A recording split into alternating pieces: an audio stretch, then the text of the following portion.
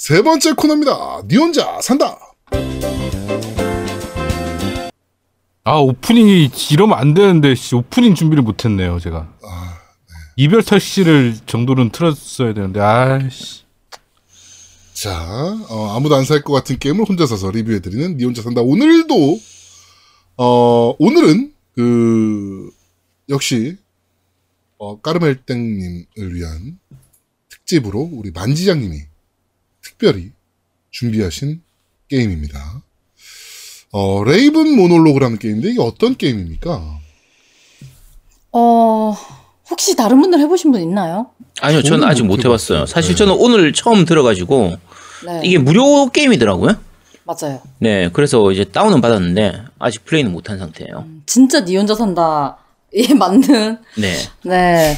제가 이제 소개해드릴 게임이 레이븐 모놀로그라는 게임인데 모직한 스튜디오의 게임이에요. 네. 지금 그 스팀에서 말씀하신 것처럼 무료로 받으실 수가 있고 조작을 할 게 거의 없어요. 그냥 이제 마우스로 화살표만 클릭하면 이제 진행이 되는 게임이고. 어떻게 보면 그냥 인터랙티브 소설 같은 느낌으로 볼 수 있겠네요. 근데 네. 동화책 같은 네. 약간 뭐 플로렌스나 그런 느낌의 게임이랑 조금 비슷한 부분이 있어요. 네네네네. 네, 그래서 이제 일러스트 같은 그런 예쁜 배경에 이제 이야기가 진행이 되고 노래만 하나가 계속 반복적으로 나와요. 그래서 분위기가 전반적으로 동화책 같은 느낌. 짧은 애니 보는 느낌.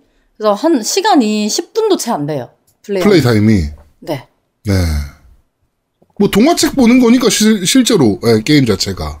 네, 그런 느낌이에요. 주제는 어떤 주제를 가지고 있는 게임인가요? 주제가 근데 상당히 심오한 게 제가 생각할 때도 노우미님이 되게 싫어하실 것 같아요. 네. 그러니까 왜요? 이게 오픈 결말이 아니고 모든 게 오픈이에요. 그러니까 대사도 하나도 없고 설명도 하나도 없고 그냥 그림책을 보고 이게 무슨 뜻일까를 이제 유추해야 하는. 그래서 이제 해석이 되게 다양한데 뭐 간략하게 스토리를 조금 소개를 해드리자면 괜찮겠죠? 스포가 네, 약간 돼도? 네, 그렇죠. 네. 이제 한 까마귀가 나와요. 근데 그 까마귀가 돌이 든 세 장을 들고 마을을 돌아다니면서 이제 뭐 소녀, 아저씨, 할머니, 꼬마 이렇게 여러 사람을 만나고 하나씩 선물을 받아요. 네. 뭐 꽃도 받고 잎사귀도 받고 뭐 나뭇가지도 받고 뭐 이렇게 선물을 받는데 까마귀가 이제 세 장을 들고 나중에 그 사람들이 있던 장소로 다시 찾아가요. 근데 그 자리에 사람은 없고 그 사람들이 줬던 선물이랑 이제 돌만 남아 있어요. 그래서 까마귀가 이제 어깨가 축 처져가지고 집으로 돌아와서 이제 세 장을 여는데 거기 안에 있던 꽃이랑 잎사귀랑 나뭇가지가 다 사라져버리고 돌만 남고 얘기가 그냥 끝나요. 그래서 이제 그 의미를 네. 생각을 이제 게임을 한 사람들이 네 해야 하는 게임이죠. 야, 이거 거의 까르멜땡님을 위한 게임이네요.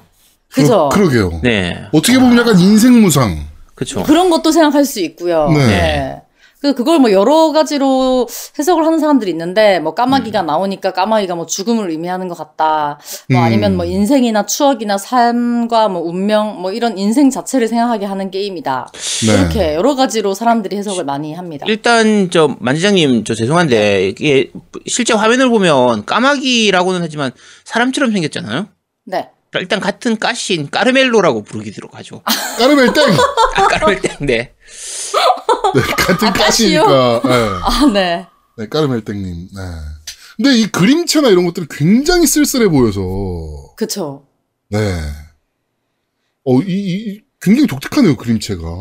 근데 이게 조금씩 변화를 주는 게 처음에 그 선물을 받을 때는 색감이 좀 예쁘고 노랗고 녹색 뭐 빨간색 이래서 네. 이게 쓸쓸하게 느껴지지 않는데 나중에 쓸쓸하게 돌아올 때는 무채색으로 이제 조금 색감도 빠지고 그래서 그런 것들을 가지고 색감이나 이런 거 가지고도 이제 내용을 유추를 해보는 거죠. 이게 왜 이렇게 됐을까?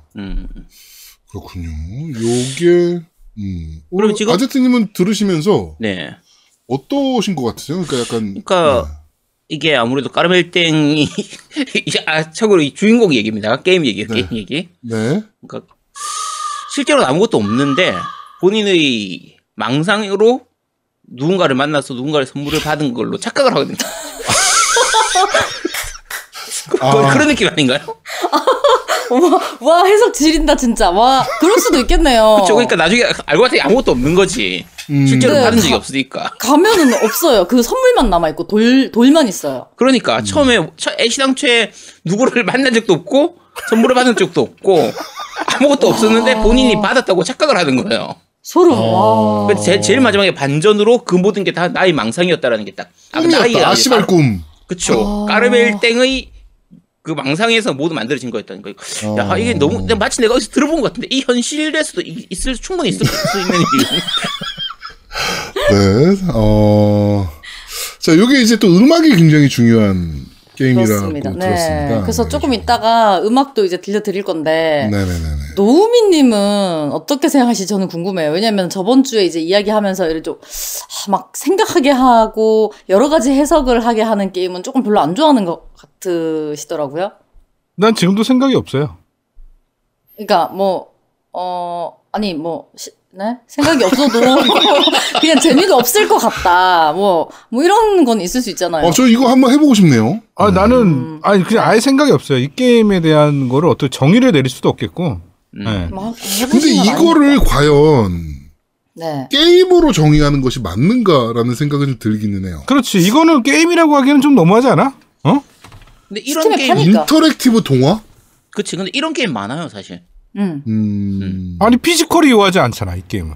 그런 게 전혀 없는 게임도 굉장히 많아요. 그러니까 와, 근데 거의- 논란 되시겠다. 피지컬을 요구하지 않는 게임은 게임이 아니다? 지금 이런 이거 말씀이 만지장님이 논란 만들라 그러는 거 아닙니까? 지금? 아니, 그러니까 어떻게 알았지? 어떻게 알았지? 예를 들면 작년에 나왔나? 재작년에 나왔나? 기억이 안. 작년에 나왔던 것 같은데 if 파운드라는 게임이 있어요. 네. 그 혹시 만장님 해보셨나요? 아니요. 그것도 한 2시간 정도면 엔딩 볼 수 있는 게임인데, 정말 간단한 조작밖에 없어요. 그냥 마우스로 화면 이렇게 지우개질하듯이 지운다든지, 뭐 이렇게, 정말 별거 아닌 간단한 조작만으로 그냥 다 진행되는 게임인데, 약간 좀 동성애 코드 같은 그런 부분들도 좀 있고 해가지고 좀 그렇긴 한데, 어쨌든 굉장히 좀 잔잔한 힐링 게임이 있거든요. 네네네. 굉장히 내러티브가 좋은 게임이에요. 요런 느낌에 가까운 게임이라서, 그래서 그것도 괜찮아요. 그러니까 되게 말 그대로 힐링 게임류들은 이런 식의 진행을 하는 게임들이 굉장히 많은 편입니다. 거의 그냥 하는 게 거의 없고 간단한 클릭 몇 번만 하면 진행되는 이런 게임들은, 그러니까 흔히 말하는 워킹 시뮬레이터들은 거의 다 비슷하거든요. 그래서 근데 이게 약간 뭐라 그럴까요? 그러니까 뭐 선택지가 있다거나 네. 뭐 이런 것도 없이 그냥 바로 그냥 페이지 넘기면서 스토리가 진행되는 느낌이라서 그렇죠. 그냥 이건 정말 그냥 그림책 아니야 그러면? 동화책 같은 느낌. 근데 좀 이게- 더 강한 것 같긴 해요, 이거는. 게임이냐 아니냐의 경계선에 있는 다른 스타일의 게임들도 좀 있는 게, 레이트 시프트 같은 경우에도 영화관에서 상영을 최초로 했던 인터랙티브 무비거든요. 네. 근데 그걸 우리가 네. 게임으로 볼지, 음. 영화로 볼지, 사실 그것도 좀 저는 애매하다고 생각해요. 그 다음에 넷플릭스에도 있었죠. 예. 네, 있잖아요. 그러니까 그런 부분은 지금 이제 이 게임 말고도 다른 게임에서도 저도 생각해 본 적은 있어요. 근데 이거를 그거는 게임으로 봐야 돼? 선택지가 있잖아요. 나중에 제가 저 본편에서 이제 다시, 그러니까 4부에서 다시 소개를 해드리겠지만, 네. 네. 제가 그 겜덕비상 4부요? 진행하면서 4부를 하자고?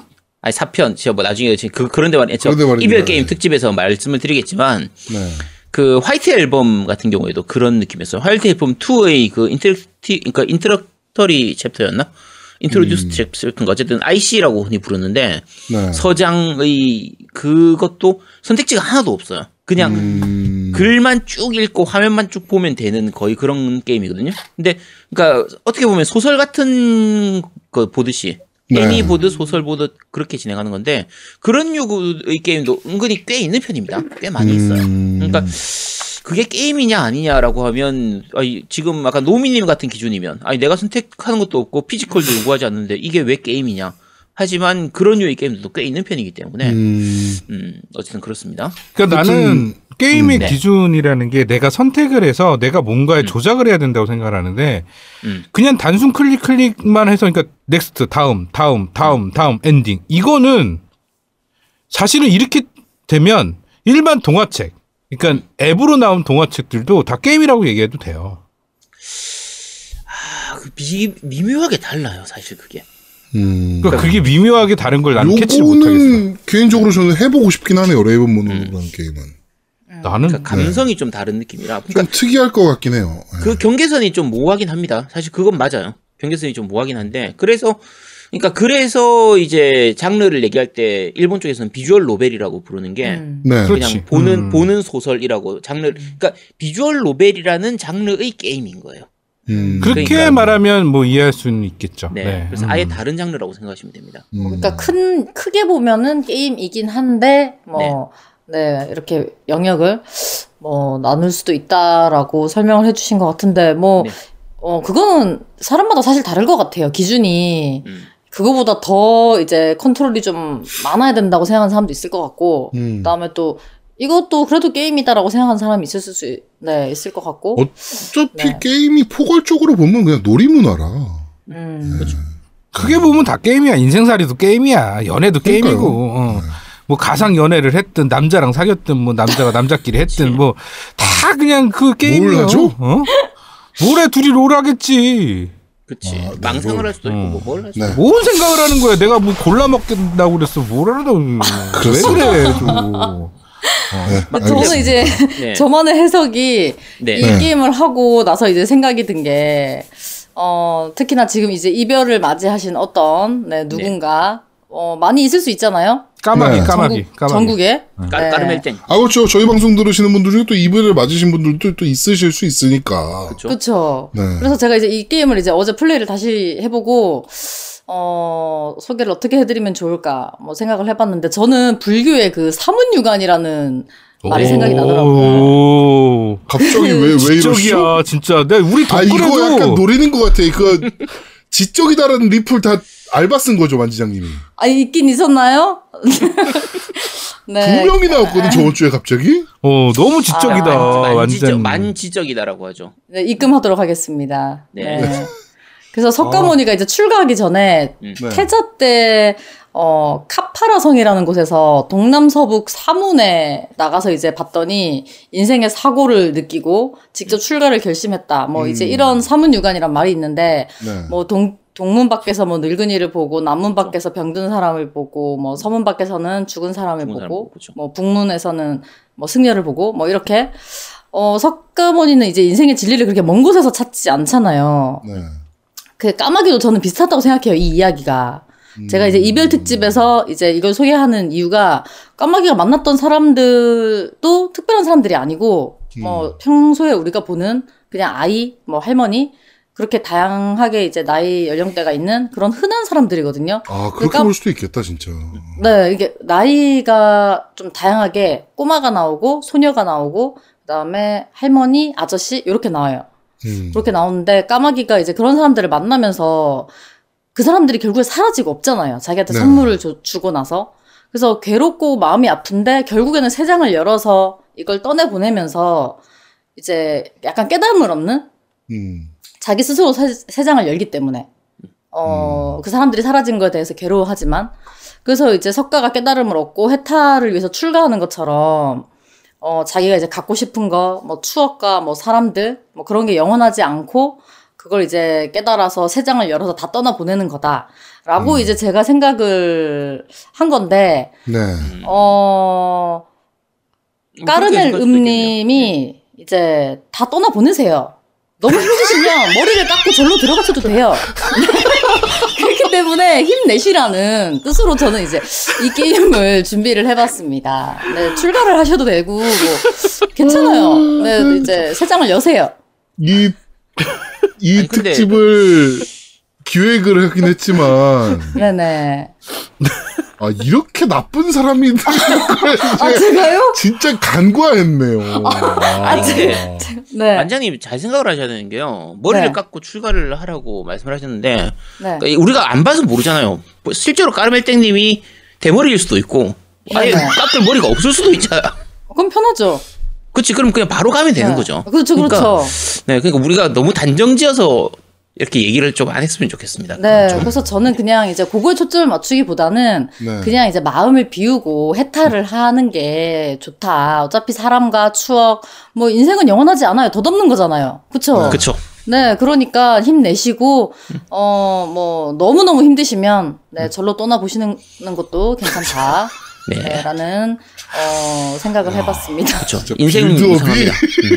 석가모니 나오고 막 이러길래 무슨 얘기를 하려고 그러지? 라고 생각을 했는데, 야, 빌드업이 정말 장난 아니네. 그냥 생각 없이 절로 가세요. 이거잖아. 생각을 비우고 절로 간단하게 가세요. 얘기하면 그런데 그렇게 얘기하면 너무 잔인하잖아요. 그러니까 그게 이제 더 잔인해, 소개를 씨. 하고 그럼.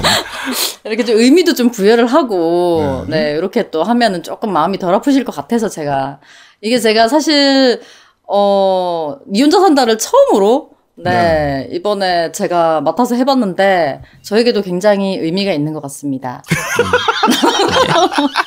아니 진짜 유창하게 오늘 말 잘했어. 그쵸. 근데 제가 이때까지 만지자님 되게 이렇게 존경하고 되게 이제 좀 뭐랄까 저 여성 게이머로서 정말 되게 본받아야 될 점이 많다라고 나는 느꼈거든요. 그런데 오늘만큼 이렇게 유창하게 본인의 의견을 본인의 경험담처럼 남의 이제 아픔을 본인의 아픈 것처럼 이렇게 근데 진솔하게 얘기하는 건 처음인 것 같아. 저게 좀 궁금한데, 만지장님은 연애를 해보신 적이 없잖아요. 없지. 근데 지금 하나 저기 조금 약간 잘못된 정보가 있어요. 뭐요? 여성 스트리머 중이라고 말씀하셨는데 네. 이제 시청자분들이 어제 제가 고민 상담할 때 말씀하시더라고요. 저는 성별이 여자가 아니래요. 그럼 뭐예요? 스트리머래요. 그래서 이제 성별이 스트리머다? 네, 어디 이제 병원 가거나 어디 가서 적을 때 둘 네. 중에 하나 선택을 하래요. 스트리머라고 적거나 바보라고 적거나 남녀는 안 된대요. 그래서 아니 이게 무슨 그거는 정말 중요한 것 같아요. 이렇게 그 자기 성 정체성을 갖고 있으셔야 돼요, 만자님. 그 절대 그건 버리시면 안 됩니다. 그게 저는 예. 그러지 않길 바래요. 저는 사실은 되게 많이 응원하거든요. 지금 여기 그 3명 중에 우리 그러니까 만지자님 제외하고 우리 3명 중에 만지자님 채널을 구독하고 있는 사람이 누가 있을까요? 제아두목님요. 다 구독하고 있지. 다 구독하고 있어? 나만 구독하고 있었던 거 아니야? 아저트님도 노우미님 아셨구나. 왜 나 어제 축하 메시지 보냈잖아요. 그거 장난해요. 한 번이잖아요. 저는 지금 몇 개월째인지 모르겠는데. 나 한 번이 아니고 어제 몇 개월째 구독 중입니다라고 떴습니다. 네, 4개월째인가? 네, 그렇습니다. 네. 알겠습니다. 아씨, 뒤로 먹었네, 씨. 앞에 치고 나가려고.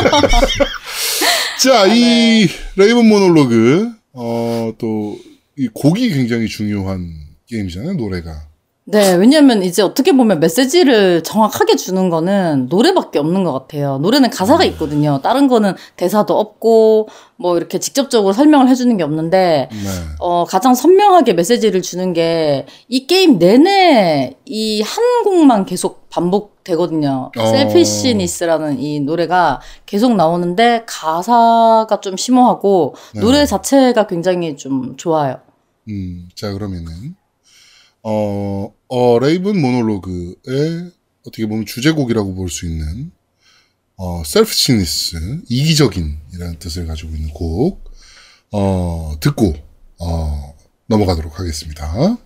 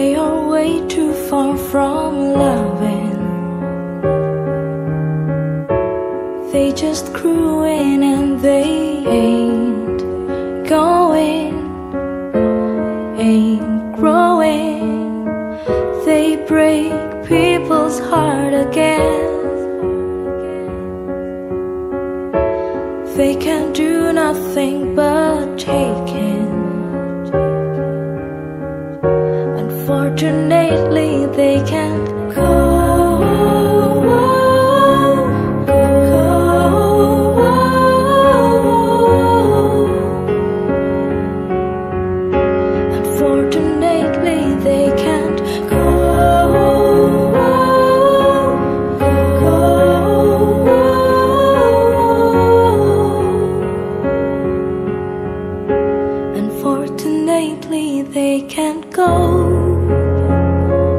They can't go. They can't go. 만지자님 가사를 한번 읽어주시죠. 지금요? 네.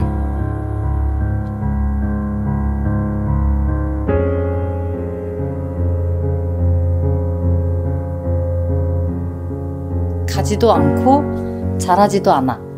그것들을 다시 얻을 수도 없어. 오히려 사랑으로부터 멀어지기만 할 뿐. 그저 망치기만 하네.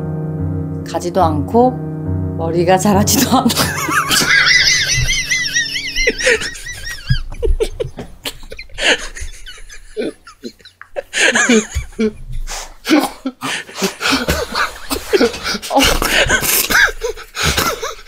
이런 게 제가 생각한 건 이런 게 아닌데요. 이거 예. 야, 이게 진짜 까르멜땡님을 위한 노래네요. 야, 게임부터 노래까지 모든 게 까르멜땡님을 위한 거야. 이렇게 잔잔하고 슬픈 곡을. 네, 이 노래는 따로 들어보시기를 추천드리겠습니다. 정말 좋은 노래인데요. 네. 네. 만지장이 울고 계신 거 아니죠, 지금? 아닙니다. 네. 그렇습니다. 만지작의 첫 니 혼자 산다가 이렇게 마무리가 되나요? 네. 마무리됐어요. 네. 저 까르멜로님이 변호사 있다고, 지금. 네. 네. 네, 알겠습니다. 자, 이번 주 니 혼자 산다. 레이븐 모놀로그. 어떻게 보면, 약 10분짜리, 인터랙티브 소설? 비주얼 노벨? 뭐 이렇게 생각하시면 될 만한 게임인 것 같습니다. 생각할 게 그 10분이라는 짧은 시간으로 굉장히 생각할 거리를 많이 던져주는 듯한 느낌의 게임이고, 뭐, 누구는 이별을 생각했고, 누구는, 석가모니를 생각하면서 갑자기 탈모를 생각을 했고, 네, 그렇게 지금 생각할 거리들을 많이 던져주는 그런 게임이다라고 하시면 좋을 것 같습니다. 네, 레이븐 모놀로그, 니 혼자 산다. 여기까지 진행하도록 하겠습니다.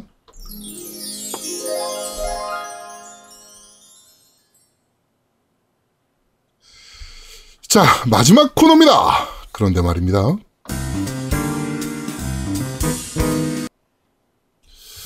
자, 이번 주 그런데 말입니다. 이거를 어떻게 해야 되나요? 요거를 제가 지금, 네. 까르멜땡님께서 지금 카톡을 보내주셨어요. 네. 두목님, 저 까르멜땡인데요. 네. 민머리 잘 어울리지 않나요? 라고 하면서 자기 머리 자른 모습을 카톡으로 보내주셨는데. 그러니까, 이미 잘라놨다니까. 네. 그럴 것 같았어요, 제가. 네, 예거마이스터 술병을 들고 있는 사진, 네, 민머리 사진과, 그냥, 약간 멋을 좀 부리고 있는 듯한 민머리 사진을 지금 보내주셨는데. 저한테도 보내봐요, 저한테도. 좀 네, 보게. 요거를 제가 그러면, 네. 제가 지금 단톡방에 지금 좀 보낼게요. 네. 한번 봅시다, 한번. 네? 네, 이거를 좀 보내겠습니다. 요거 뭐, 나한테 보낸 거는 공개하라고 보낸 거 아니겠어? 방송에 올려도 되는 거예요, 이거? 그런데? 그러니까 그러라고 보낸 거겠지. 그럼 방송에 올리면 방송은 좀 그렇지 그래도. 그러면 저건데 사건 20 빠밤 딴딴딴딴딴 이거 나오는데 이거 만지장님이 보셔도 되나 이 사진? 마음대로 하세요 나왔습니다. 마음대로 하세요. 네. 이제 모르겠다. 야, 제가 그 마음으로 이제 거 했는데 너무 지금 만지장님도 그 마음으로 지금 진행하고 있죠. 아니 네. 근데 진짜 1mm도 없네요. 그러니까 아까 제가 얘기했잖아. 제가 그걸 알고 말씀드린 거예요. 그러니까 저는 몰랐는데. 저런 분한테 머리 깎고 저래 가라고 하면 얼마나 마음에 상처가 되겠어요. 깎을 머리가 없는데. 아까 저희가 이게 빵 터진 게 맞네요. 머리가 자라지도 않아. 네. 네. 그렇구나. 그렇습니다. 자, 이번 주 그런데 말입니다는 이별에 관련된 게임, 또 혹시나 또 있다면 또 사랑에 관련된 게임, 뭐 이렇게 좀 얘기를 좀 한번 나눠보려고 합니다. 사실 게임이라는 주제, 그러니까 장르로 봤을 때 사랑이라는 것은 그래도 좀 많이 있거든요. 그렇죠. 뭐 남녀 간의 사랑도 물론 있고, 그다음에 자녀를 향한 사랑이라든지 뭐 이런 것들도 있고, 가족 간의 사랑. 그 남자와 남자의 사랑도 있죠. 네. 뭐 그런 것들도 있을 수 있고요, 당연히. 뭐 여러 가지의 사랑의 테마를 가지고 이제 지금 게임들이 있을 수는 있는데, 사실 개인적으로 이렇게 쭉 보다 보니까 이별에 관련된 게임이 뭐가 있지라고 제가 곰곰이 되게 생각을 좀 많이 했거든요. 그러면서 제가 갖고 있는 스팀 라이브러리가 그래도 한 200개가 되는데 하나는 있겠지? 하면서 근데 없어. 이별 자체에 초점을 맞춘 거는 좀 잘 없긴 하더라고요. 저도 그러니까 많이 찾아봤는데. 사랑에 관련된 얘기는 그래도 좀 있는데 이별에 관련된 얘기를 다룰 게임은 없구나라는 생각이 좀 그게 게임이다 보니까 게임을 자신은 즐겁게 하는 게 목적이잖아요. 내가 즐겁게 하기 위한, 게이머들이 즐거움을 찾기 위한. 근데 이별을 주제로 하면 슬프잖아요. 네. 네, 그러니까 뭐랄까 그 게임이랑은 테마가 안 맞을 수 있죠. 그래서 사실은 초점을 이별하면 좋은 게임, 그러니까 이별하고 나서 하면 좀 치료가 되는 게임, 뭐 이런 식으로 좀 봐야 되지 않을까라고 생각 들어요. 네. 아니 뭐 테마가 이별인 게임들도 물론 있겠죠, 당연히. 네, 그러니까 뭐 만지장님이나 아제트님이나 뭐 이렇게 또 생각을 좀 하셨을 텐데 그 부분으로. 하여튼 뭐 얘기를 한번 해보도록 하죠. 요 테마로. 요게 또 뭐 우리가 뭐 농담 삼아 지금 뭐 까르멜땡님을 이렇게 빗대서 막 얘기를 하고 있지만 사실 생각해볼 수 있는 테마거든요. 사랑과 이별이라는 테마는 어떻게 보면 영화나 드라마 쪽에서는 불멸의 콘텐츠이기도 하고 그 주제가. 그런데 게임은 왜 이별에 대한 거는 그렇게 테마로 좀 다루지 않는가라는 것을 좀 얘기를 좀 해볼 필요도 있을 것 같아요, 사실은. 네. 자, 지금 이분 왜 이러시죠? 까르멜땡님? 네, 네. 알겠습니다. 고맙습니다. 네. 특집 방송 감사하다고 말씀 주시면서 후원을 갑자기 해주셔가지고. 그냥 만족하신 거야. 네. 하여튼 그렇습니다. 이제 그거네요. 원래 스님들이 물욕도 없으시잖아요. 그렇죠. 아니, 제가 봤을 때는 아까 네. 술 마신다 그랬거든요, 계속. 네네. 많이 취한 것 같다는 생각이 좀 들기도 하고. 네. 그렇습니다. 네. 자, 물욕 쩐다고 자기. 네. 자, 그렇습니다. 자, 그럼 얘기를 한번 해보죠. 뭐, 일단, 이별에 관련된 게임 얘기를 좀 해볼까요? 일단 아까, 플로렌스 얘기부터 먼저 하도록 하죠. 네, 노래 네, 들었던 플로렌스 얘기부터. 아는 분들은 다들 아실 테고, 저희가 어차피 그 모바일 겜덕비상에서 한번 소개를 했었기 때문에. 네네네네. 간단하게만 먼저 말씀을 드리면, 안나푸르나 인터랙티브, 제가 좋아하는 이제 퍼블리셔죠. 그러니까 이런 류의 힐링 게임들을 굉장히 많이 만드는 회사고요. 네. 처음에 모바일 게임으로 먼저 나왔었고 지금은 아마 스팀에도 있었던 것 같은데 네. 이제 두 연인이 자연스럽게 만나서 자연스럽게 지내다가 자연스럽게 헤어지는 과정을 좀 보여주는 그런 게임이고. 굉장히 특이한 게임이더라고요. 그렇죠. 네. 우리 만지장님도 플레이 해보셨나요, 이 게임 플로렌스? 네, 저는 이제 작년에 방송에서 네. 소개를 시켜드리고 했었던 게임이라서 저도 이제 오늘 이 게임을 떠올렸거든요. 저는 이제 스팀으로 했고 네. 지금 현재는 6,500원 정도 하더라고요. 요것도 플레이 시간이 좀 짧아요. 한 1시간 정도면 그쵸. 충분히 할 수 있고 아까 제가 소개시켜드린 게임이랑 약간 비슷한 부분이 이 게임도 대사가 하나도 없고 이제 OST가 계속 이제 나오고 동화책 보는 것처럼. 근데 그나마 그런 건 있어요. 이렇게 퍼즐 맞추는 거나 아니면 지우개로 이렇게 지우듯이 이제 마우스로 이렇게 움직이는 부분. 네, 그런 것들 이렇게, 조금씩, 하면은 이제 이야기가 진행이 되는 그런 스타일이죠. 네.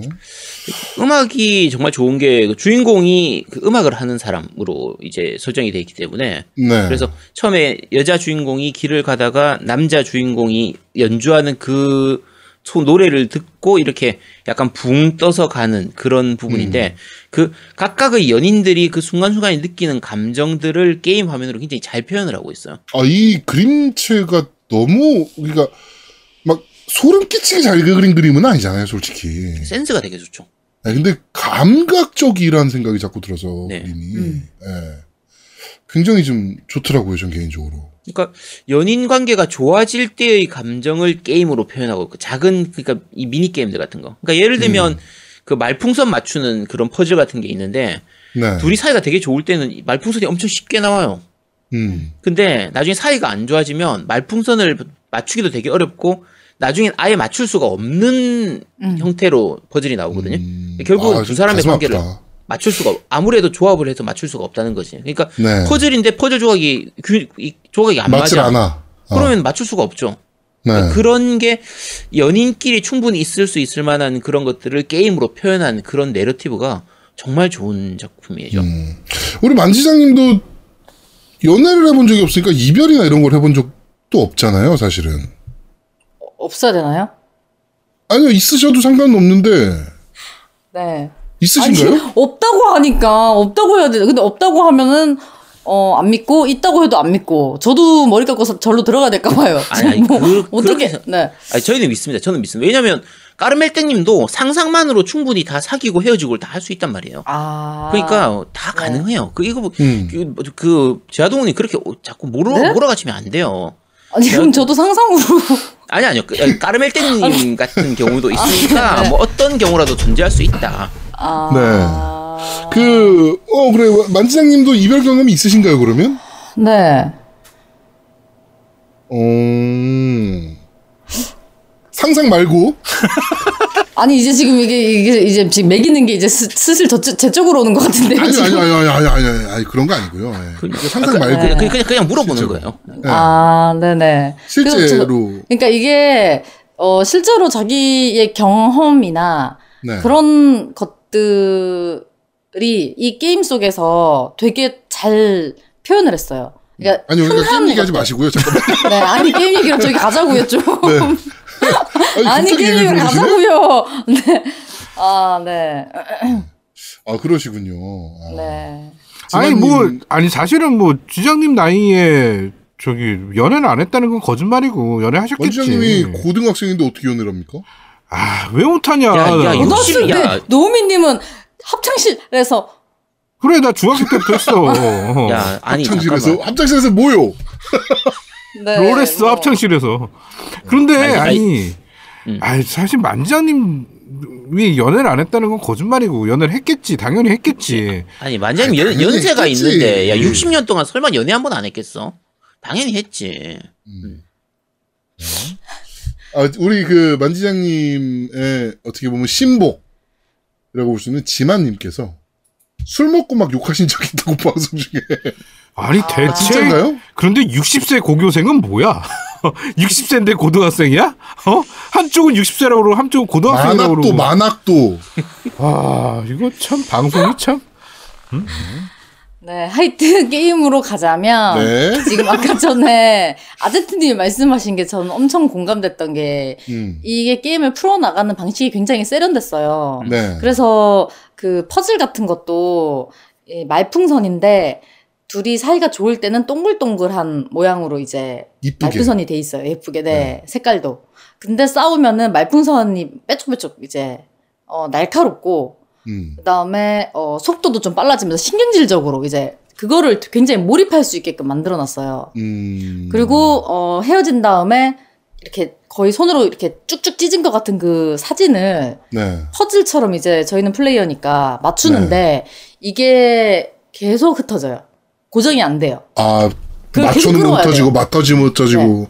네, 그러니까 최대한 빨리 이제 그나마 모아야 그 다음 장면으로 이제 넘어가요. 근데 그거를 끌어모으면서 굉장히 이제 몰입감 있게 게임을 만든 거죠. 하여튼 결론은 그 여자와 남자가 결국에는 헤어지는. 그쵸. 네, 걸로 이제 끝이 나는 건데. 그러니까 아까도 말씀드렸듯이 그림이 굉장히 감각적이다 보니까 몰입이 너무 확 되는 것 같고, 그다음에 제가 이 특집 때문에 아까 음악을 들려드리려고 너희가 들어봤을 때문에 음악을 좀 찾아봤는데 OST가 굉장히 많아요. 그러니까 남녀가 만날 때부터 헤어질 때까지 해가지고 테마로 OST를 쭉 해서 저희가 오늘 들려드린 무빙아웃이란 곡이 17번째 곡이거든요. 네, 그 곡이 엄청나게 많아요. 이거 되게 괜찮은 게임인 것 같아요. 플로렌스라는 게임, 진짜로. 네. 그렇습니다. 하여튼, 플로렌스라는 게임에 대해서 지금 얘기를 좀 해봤고요. 뭐 더 얘기하실 거 있으신가요? 이 게임에 대해서?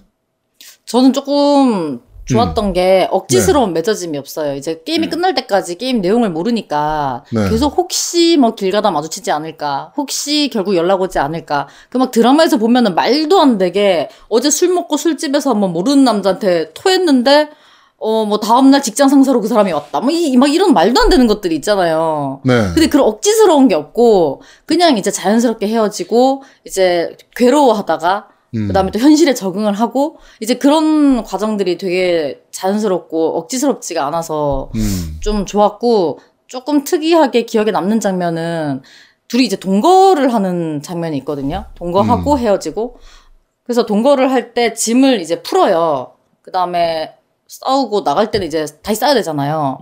그럼 이제 제가 짐을 싸주는데 그 생각이 드는 거예요. 다 못 챙겨가면 어떡하지? 이게 물건이 헷갈리잖아요. 게임 하다 보면은. 그쵸. 근데 이제 제가 그 전에도 플레이하고 어제 플레이 다시 해본 결과 보니까 제 물건을 제대로 다 안 챙겨도 그냥 짐 싼 상태로 떠나요. 그러니까 그게 어떻게 보면 현실적인 거죠. 이게 다 그걸 챙겨야지 게임이 진행되는 게 아니고 흘리고 놔두고 가면 놔두고 가는 대로 그냥 이제 이렇게 진행이 되더라고요. 사실 남녀가 헤어지면서 나중에 좀 시간이 좀 지났는데 뭐 제 집에 뭐 전 여자친구의 물건이 있었다든지 뭐 이런 걸 발견하는 경우들이 좀 있잖아요, 간간히. 그런 것처럼. 네. 네, 그런 느낌이 좀 짠한데 그런 느낌을 좀 받을 수 있는 오히려 그런 게임인 것 같아요. 그 게임 중간중간에 혼자 했던 사람이 둘이 되고 다시 하나가 되는 그 과정이 여러 가지 사소한 것들로, 예를 들면 양치할 때의 모습이라든지 이런 것들로도 잘 표현을 해주거든요. 그래서 굉장히 현실적인 게임입니다. 그러니까 되게 와닿잖아, 사실. 그렇죠. 와닿아요. 이거 옛날에 여자친구랑 하던 건데 뭐 이런 거 생각 많이 하잖아요, 실제로. 그쵸. 엄마한테 전화 오면은 엄청 귀찮아한단 말이에요. 엄마가 막 남자친구는 있냐, 뭐 막 이렇게 잔소리 한단 말이에요. 네. 그래갖고 맨날 귀찮아하다가 남자친구랑 헤어지면 결국 엄마를 찾아요. 엄마. 약간 조금 가족한테 위로받고 막 이런 게 조금 리얼한데? 이런 느낌도 들더라고요. 그렇죠. 그렇습니다. 만지장님도 이별하고 엄마 찾으셨나요? 네, 알겠습니다. 네, 알겠습니다. 자, 까르멜땡님 엄마한테 전화하세요. 네, 어머니한테 전화하시면 됩니다. 까르멜땡님. 네. 네, 까르멜땡님은 빨리 국내산 두어프님, 까르멜땡님이 아니지. 국내산 두어프님은 빨리 까르멜땡님한테 제비추리 좀 팔아주세요. 지금 계속 채팅창에서 제비추리 노래를 부르고 계신데. 네. 애지간하면 좀 팝시다! 그쵸. 지금 그거 먹고 좀 힘 좀 내겠다는데. 네, 제비추리. 그렇습니다. 자, 그리고 또 어떤 게임이 있을까요? 일단 아까 노래에 들었던 도키메키 메모리얼 얘기 또 먼저 하고 갈게요. 네. 그러니까 도키메키 메모리얼 같은 경우에 이제 흔히 말하는 연애 시뮬레이션 게임이라고 얘기를 하는데 코나미의 전성 시절의 게임 중에 하나죠. 그러니까 보통 우리가 미연시 이렇게 많이 부르잖아요. 네. 그러니까 만자님도 미연시 좀 해보셨죠? 뭐 많이는 안 해봤는데 이 게임은 해봤고 몇 가지 많이 해보진 않았어요. 도키메키 메모리얼 해보셨어요, 만지장님? 네, 근데 저는 이 게임을 공포 게임이라고 생각하는데 미연시를 가장한 공포 게임. 오, 정말 잘 알고 계신데요? 진짜 무서워요. 몇 편 하셨어요, 이거? 1편 하신 거예요? 그런 것 같은데요. 아, 그래요? 이게 2편도 있나? 저는 이게 4편까지인가 나오고 걸즈 사이드도 나오고 그랬어요. 두근두근 문예부 이렇게. 그건 두근두근 문예부고요. 그럼 그건 저는 도키메키 컬처 클럽이고요. 요거는 도키메키 메모리얼입니다. 다르구나. 요건 되게 옛날에 나온 게임이에요. 도키메키 메모리얼이 공포 게임이라고 하신 분 제가 처음 봤어요. 근데 공포 게임 맞아요, 사실은.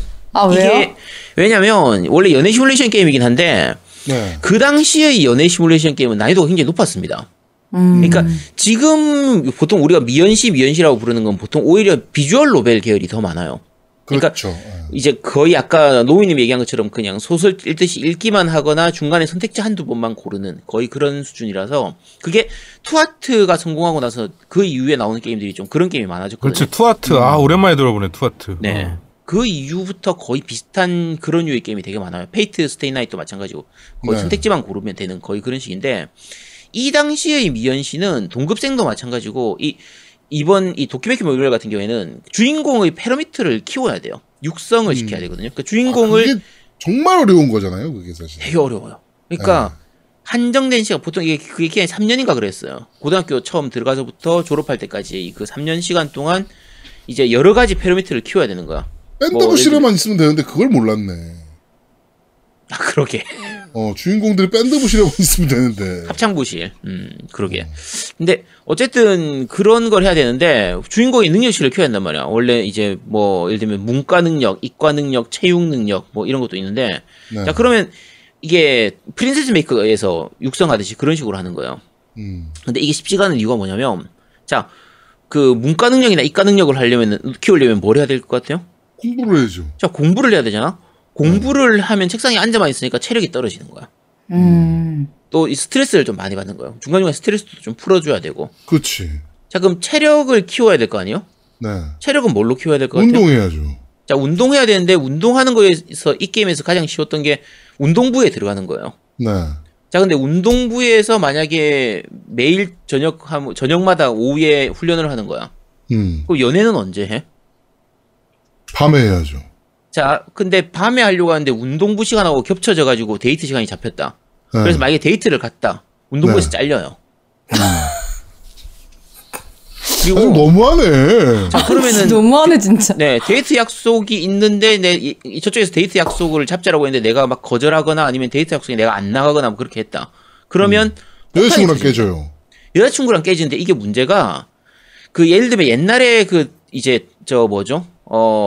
동급생 같은 그런 게임들 같은 경우에는 조금 이벤트 놓쳐도 다른 이벤트를 줍고 이렇게 하면 되니까 전체 여자를 다 이렇게 공략을 하려고 하면 힘들지만 한 3명, 4명만 공략하면 그렇게 어렵지가 않았거든요. 네. 도큐메이크 메모리얼은 한 여자하고의 관계가 터지잖아요. 이건 폭탄이 터집니다. 그러면 다른 여자들한테 호감도가 확 떨어지게 돼요. 그래서 한 명 잘못 건드리면 얼마나 무서운지를 보여주는 공포게임이에요. 야 그게 현실적이네. 현실적이죠. 여자 한 명한테 잘못 가면 그게 여자들 사이에서 소문이 쫙 퍼져가지고 내가 이제 그냥 거의 너 쓰레기다 인간. 그렇죠. 인간 쓰레기다. 그렇게 되고 나서는 그러니까 졸업할 때까지 이제 거의 말 그대로 솔로로 지내다가 결국은 졸업할 때 이 도큐메이크 메모리의 엔딩은 이게 원래 스토리 자체가 학교에 있는 그 학교 뒤에 뒷산에 있는 그 나무 밑에서 전설의 나무 밑에서 고백을 받는 그걸 목표로 하는 건데 고백 받으려고 나무 밑에서 암만 기다려도 여자가 안 오더라. 그래서 그러면서 배드 엔딩 곡이 딱 흘러나오고. 배드 엔딩 곡 나오는 거. 눈물 납니다. 진짜 눈물 나요. 이게 3년치를 진행을 해야 되기 때문에 네. 한참 열심히 달려도 한 2, 3일 걸리거든요.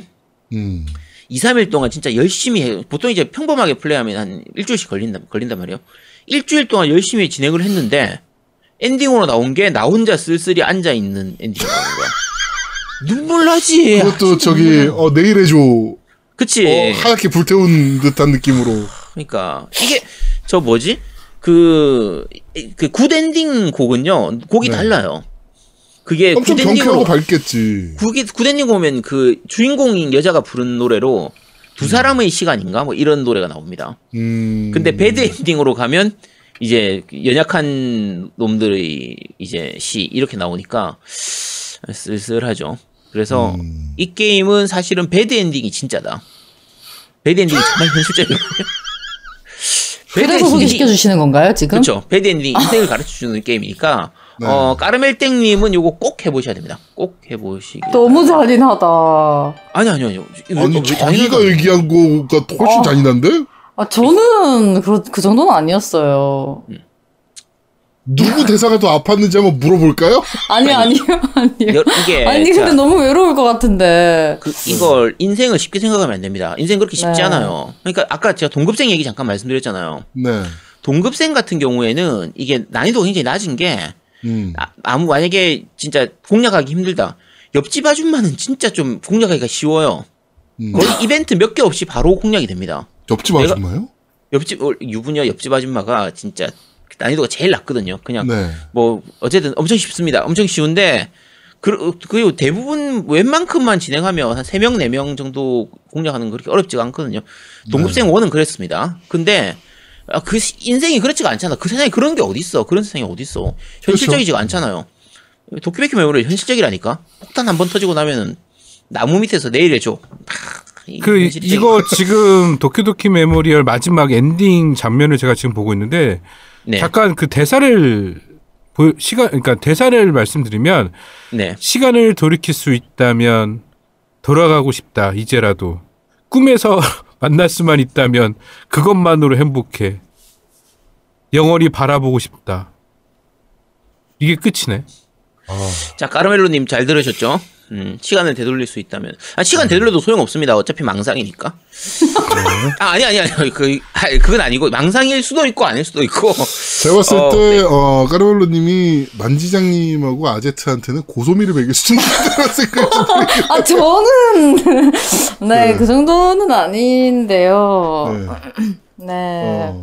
아니, 아까 분명히 제가 물어볼까요? 라고 했을 땐, 까르멜땡님께서 만지장님이 훨씬 더 잔인하다라고 하셨는데 지금 바로 말을 바꾸셨어요. 아제트님이 젤로 잔인하다고.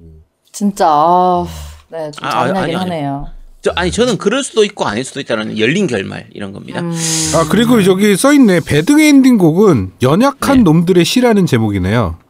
네. 그게 그 제목이 아까 노래 들으면서 말씀드렸지만 이게 요거는 소개하기 좀 애매한데 그게 매매시라고 해서 계집 여자를 2번 쓰는 단어예요. 그래서 여자 같은 이런 의미로 쓰는데 근데 그게 일본어로 같은 의미로 연약한 이런 의미로 좀 나약한 좀 이런 그래서 약간 그게 반대말로 하면 오시라고 하면 남자 같은 용감한 이런 의미거든요. 그게 좀 약간 남녀 차별이 있어요. 그래서 좀 일본이 좀 그런 단어가 많아가지고 약간 애매한 그런 게 있습니다. 네, 그렇습니다. 네, 그다음 굿엔딩은 두 사람의 시간. 네, 맞아요. 두 사람의 시간. 그건 노래 좋습니다. 한번 들어볼까요? 네. 그럼? 신나네. 네. 네, 이런 노래입니다. 네, 신나네요. 네. 그렇습니다. 자, 그러면은 일단 도키메키 메모리얼에 대해서 좀 알아봤고요. 자, 이번에 만지장님 또 어떤 게임이 있을까요? 저는 좀 너무 잔인한 게임은 좀 그렇고 일단 뭐 지금까지 칼로 막 찔러놓고는 이제 와서는 이제 잔인한 게임은 좀 그렇고. 네, 좀 이렇게 이별 관련 게임이 어떤 게 있을까 이렇게 시청자분들하고도 얘기를 나눠보고 했더니 이게 진짜 아까 전에 말씀하신 것처럼 뭐 사랑의 개념을 어디까지 두느냐에 따라서 달라지다 보니까 하다못해 갈스페니까지 나오더라고요. 갈스페닉이요? 네. 갈스페닉까지 시청자분들이 나오더라고요. 사랑했던 게임이고 얼마나 예뻤으며 뭐 갑자기 게이 남자가 나올 때 얼마나 힘들었는지 아느냐 뭐 막 나오더라고요. 근데 이제 제가 생각했었을 때 이제 이별 게임이는 라스트 데이 오브 준도 좀 생각나고 네, 그다음에 거짓말쟁이 공주와 눈먼 왕자 뭐 이런 것도 조금씩 이렇게 떠오르는 부분들이 있어요. 근데 이제 진짜로 추천하고 싶은 게임은 캐서린. 캐서린 풀바디나 캐서린이 진짜 현실적이. 캐서린이 왜죠? 캐서린은 캐서린에 보면 이제 스토리가 되게 소심한 샐러리맨이 5년 동안 여자친구랑 사귀었어요. 근데 이제 연애에 좀 이제 회의감도 있고 조금 그런 거예요. 근데 여자친구가 갑자기 이제 막 우리 결혼해야 되지 않겠냐. 집에서 물어본다. 그 다음에 나 임신한 것 같다. 이렇게 이제 임신 공격을 해요. 그래가지고 이제 부담감을 막 주니까 주인공이 막 이렇게 자기 너무 부담되는 거예요. 오래 사귀긴 했는데 너무 결혼은 부담스럽고 막 이제 그런 타이밍에 갑자기 술을 먹었을 때 엄청 예쁘고 귀엽고 어리고 자기 여자친구는 32살인가 그래요. 근데 되게 약간 이렇게 완전 섹시한 스타일.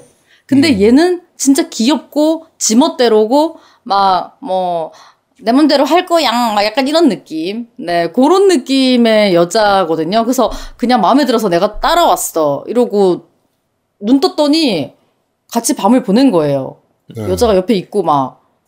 그래서 남주가 꼬신 것도 아닌데 여자가 그냥 마음에 들어서 자기가 따라와서 같이 밤을 보냈다. 막 이런 당돌함이 있는 그런 이제 결혼 연애 이제 이런 스토리예요. 그래서 이제 제가 이 게임을 좀 추천하고 싶은 이유는 뭐냐면은 일단은 반 정도라고 반 이상이라고 봐야겠지. 퍼즐이 주인 게임이잖아요. 네. 그렇죠. 그렇기 때문에 또 퍼즐이 어려워요. 정신이 없습니다. 이별의 아픔을 느낄 수가 없어요. 그렇기 때문에 일단 추천을 하고 싶고 그리고 이제 역해가 예쁘고 섹시하고 귀엽고 그래요. 네, 그래서 이제 또 시청자분들이 좋아할 만한 네, 그런 게임이고 스토리가 현실에서 좀 고민할 법한 스토리지 않나라는 생각도 들어요. 그런 부분 그리고 또 이제 좀 재밌었던 게 주인공이 이제 밤에 잘 때마다 악몽을 꾸는데 네. 그 악몽 속에서 퍼즐을 풀어나가고 퍼즐을 못 풀면은 이제 꿈에서도 죽는 게 현실에서도 죽음으로 이어지는 그런 엔딩이거든요. 네. 근데 그 중간중간 그 연애나 사랑에 관련된 질문들을 해요. 계속. 짝사랑하던 사람의 결혼 소식을 들으면 어떨 것 같나요? 이렇게. 그러면 선택을 해야 돼요. 완전히 어떨 것 같으세요? 저는 짝사랑하던 상대의 결혼 소식을 들으면 네. 잘 먹고 잘 살아라. 뭐 그런 거죠. 네. 네, 근데 잘 먹고 이제 잘 살아라를 누구한테 얘기하는 거예요? 아니면 그냥 나 혼잣말로 한다는 거예요? 혼잣말을 해야죠. 가서 얘기해 주는 건 아니고요. 아이고 가서 얘기 못 하죠. 네. 근데 여기서는 이제 두 개가 주어지는데 그럼 제가 물어볼게요. 여기서는 뭐라고 선택하게 나오냐면 짝사랑하던 상대를 증오한다. 그 다음에 하나는 그 사람이 행복하다면 뭐 괜찮다. 어떻게 괜찮다죠. 네, 괜찮지. 괜찮다죠. 그 사람이 행복하다면. 그렇죠. 제아두목님은요? 증오하네. 증오하네. 대단 고민하고 있어. 고민하면 증오하네. 증오하는 거야. 고민하면 증오하는 거 아니, 맞아요. 감정이 좀 다를 것 같긴 해요. 왜? 네. 그러니까 뭐 증오한다도 아니고요. 그 사람이 잘 됐으면 좋겠다도 아니고요. 어디 씨발 잘 되나 보자. 씨발 뭐 이런 거는 좀 있을 것 같아요. 그게 증오예요. 증오야. 그게 야, 그게 증오야. 그게 증오지. 바보 아니야, 저거.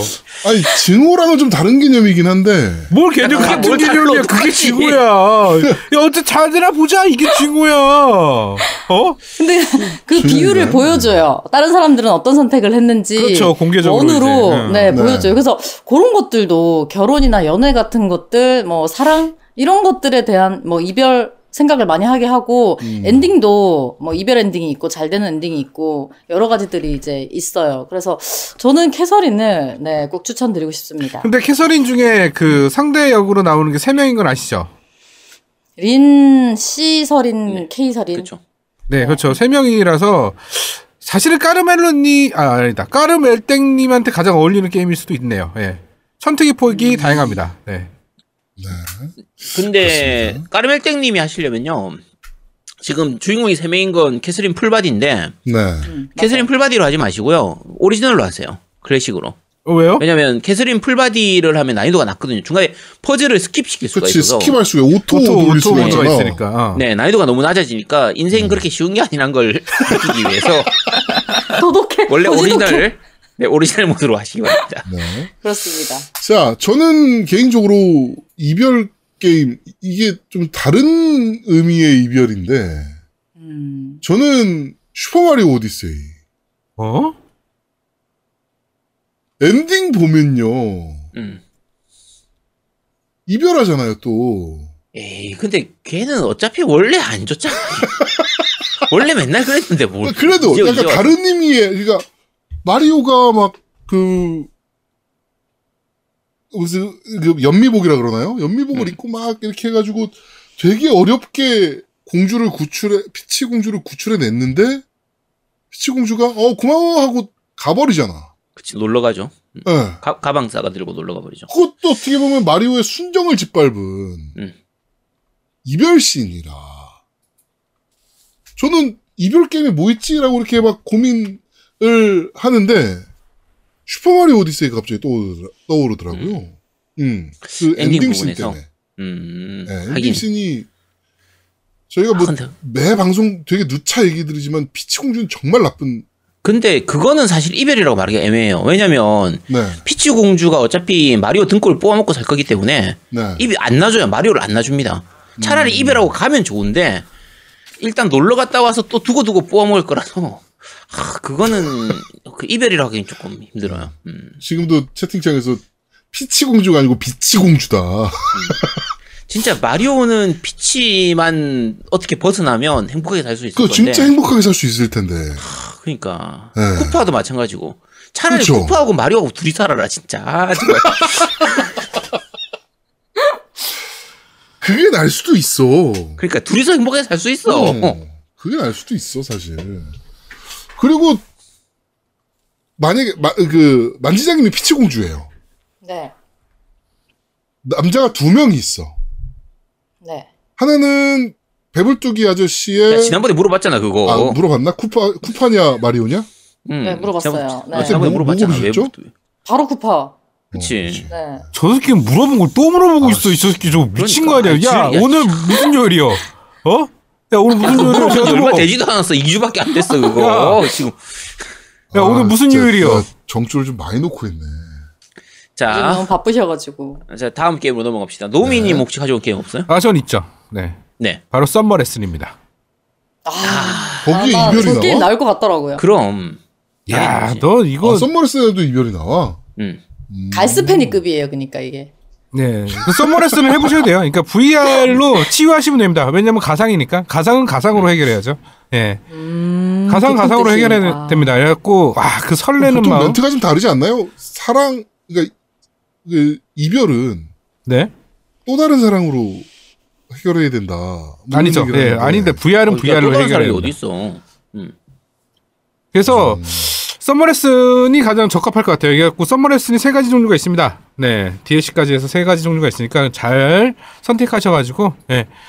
되게 치유될 거예요. 왜냐면 이게 그 감정적인 부분을 굉장히 많이 건드려요. 썸머 레슨에서. 예. 그다음에 굉장히 교육적입니다. 콘텐츠가.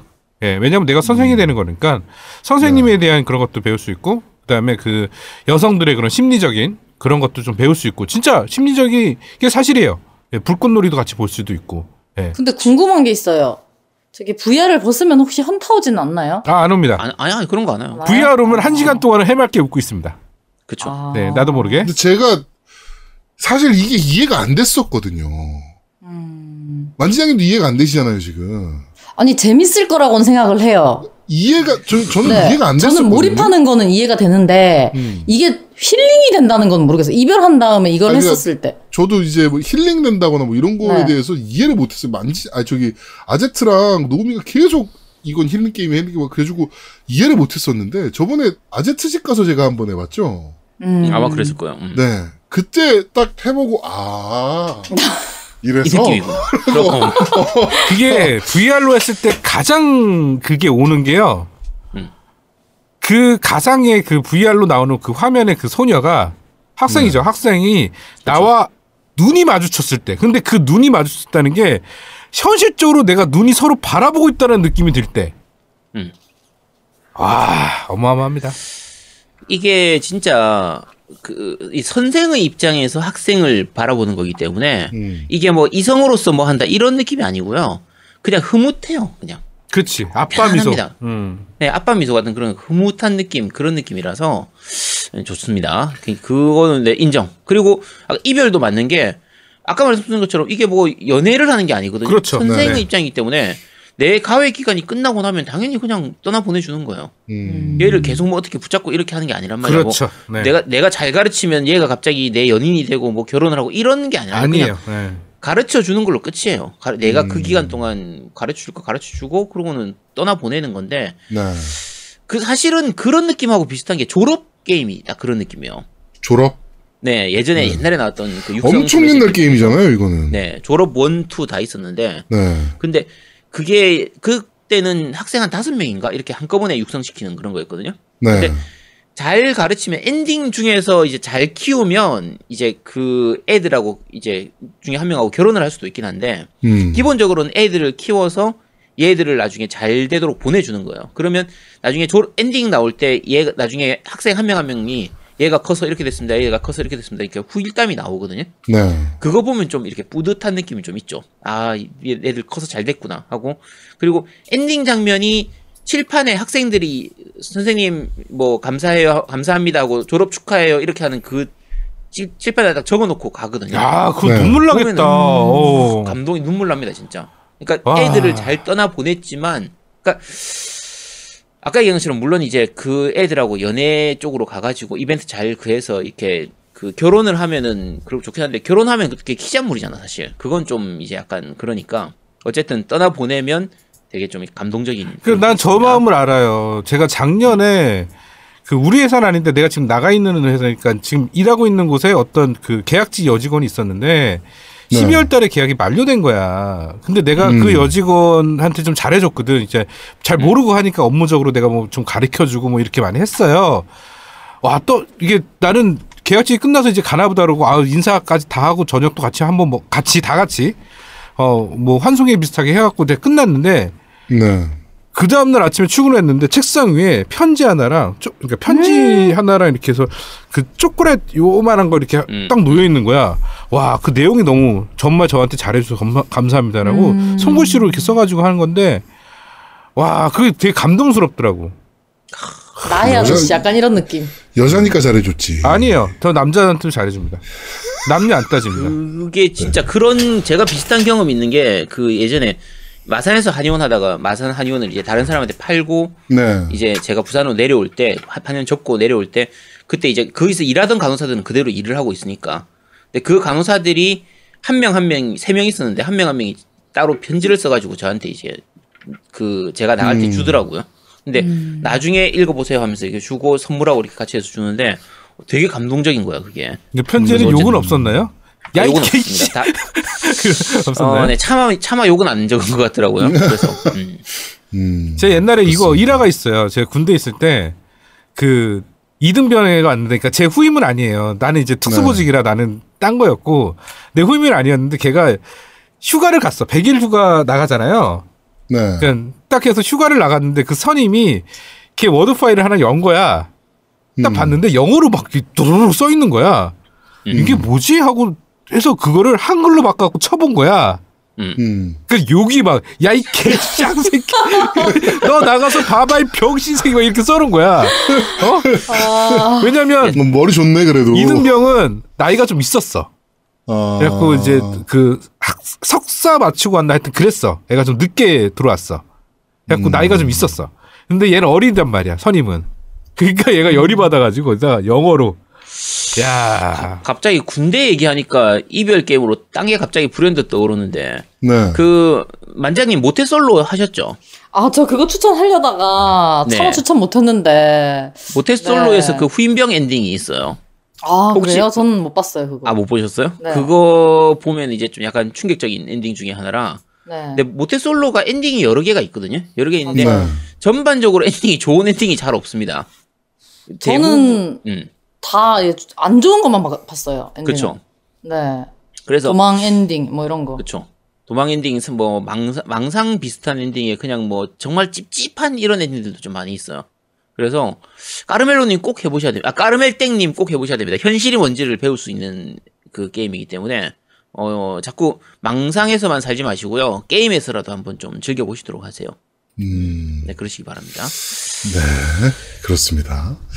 자, 또 뭐 소개하실 만한 게임이 있을까요? 네, 소개할 게임이 아까 잠깐 말씀드렸던 화이트 앨범이라는 게임인데 화이트 앨범 굉장히- 좋지. 여기 굉장히 독특한 게임입니다. 이게 원래 1편, 2편 이렇게 있는데 1편도 좀 특이하긴 한데 2편은 더 특이해요.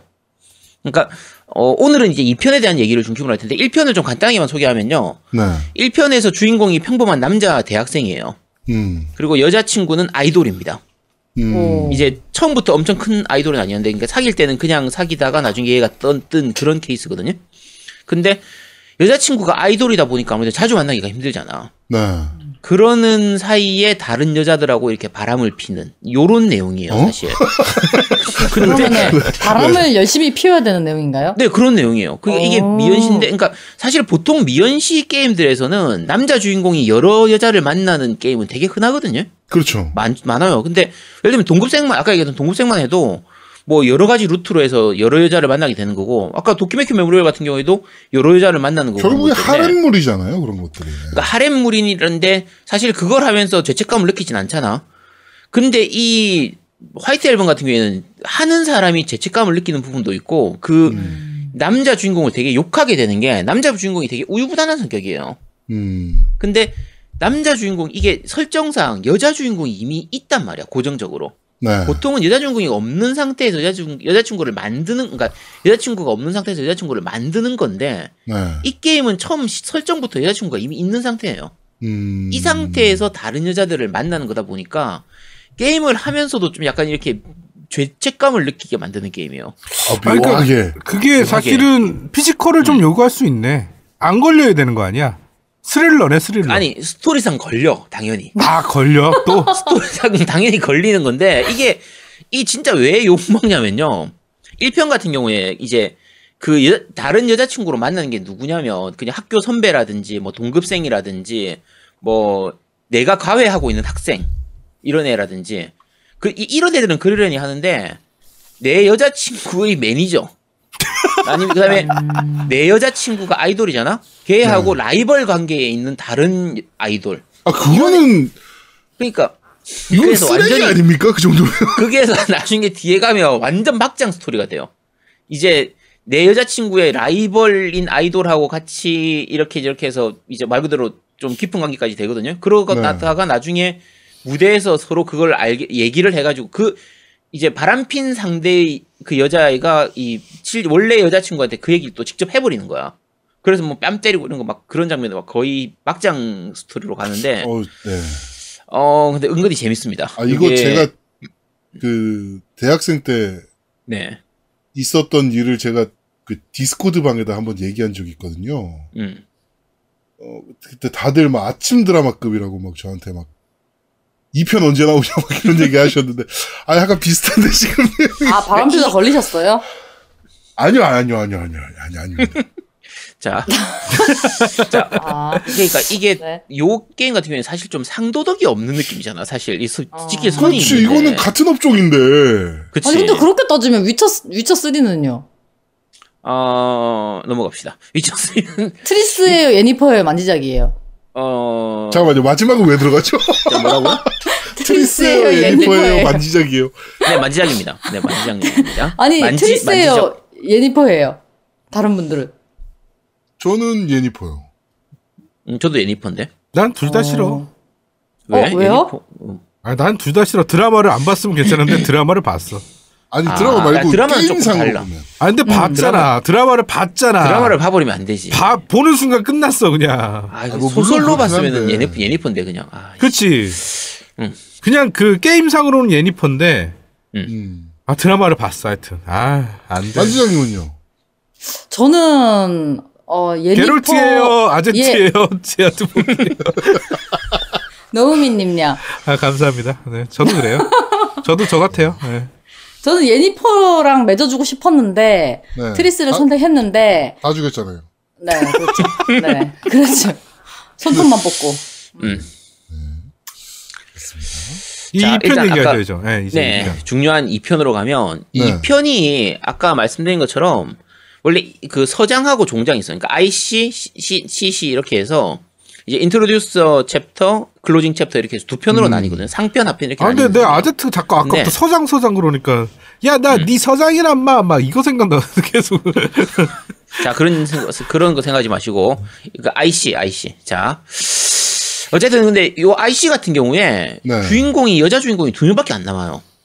음. 그러니까 그 남자 주인공이 하루키라고 하는 애가 있고요. 네. 여자 주인공이 세츠나하고 카즈사라고 하는 2명의 여자가 있거든요.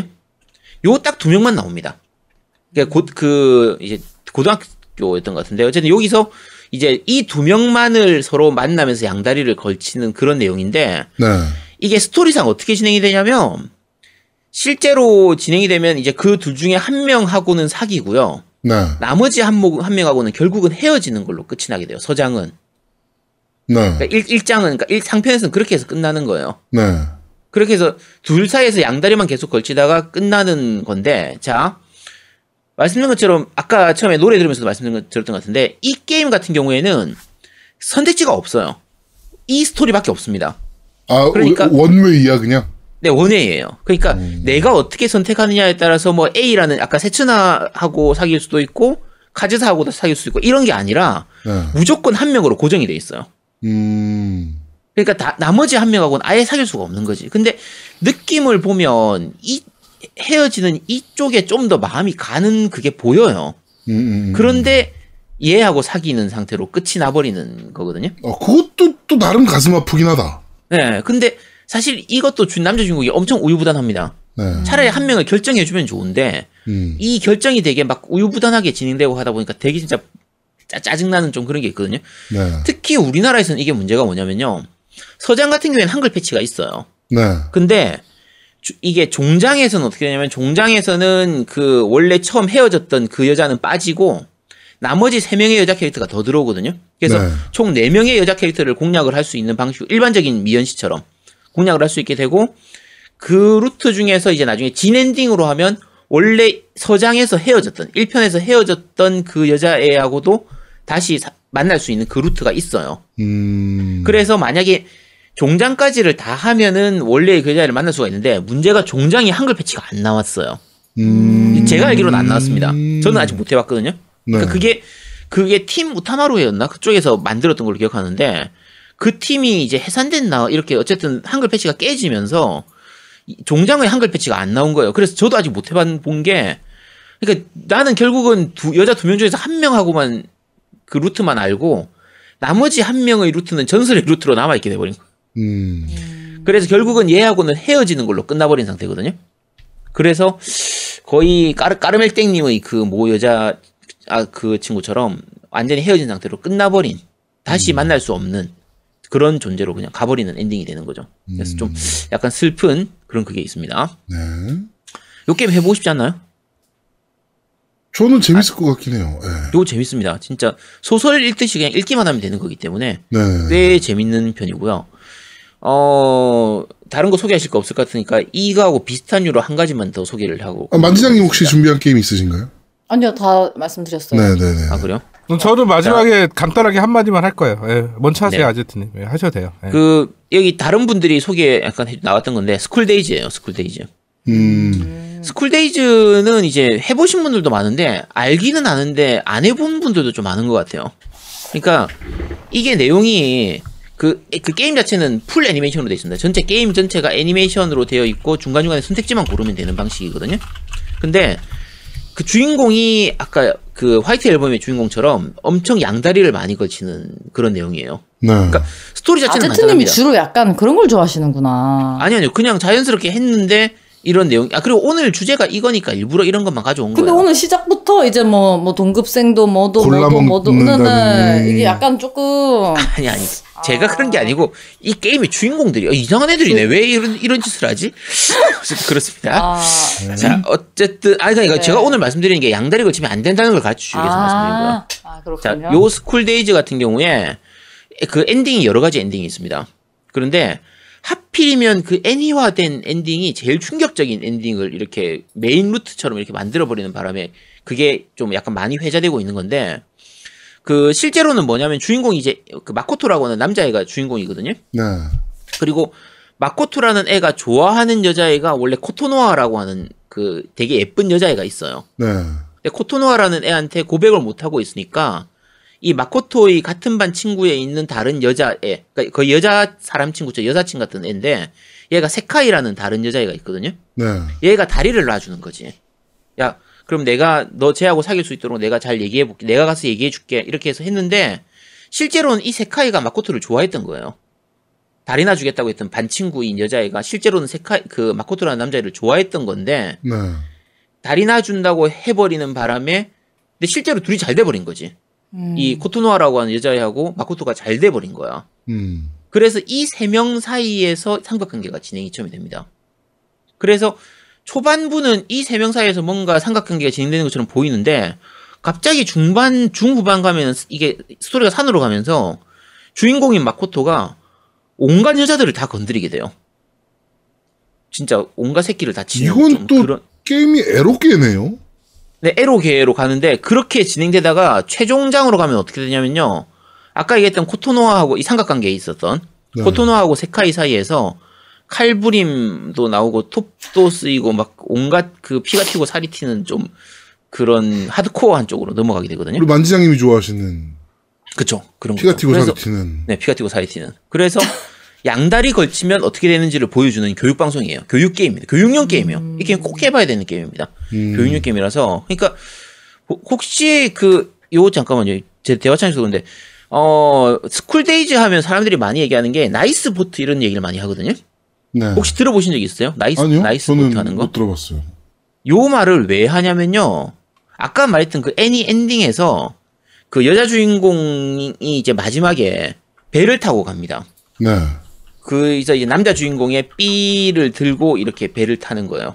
응? 그런 장면이 나와요. B가 뭐야?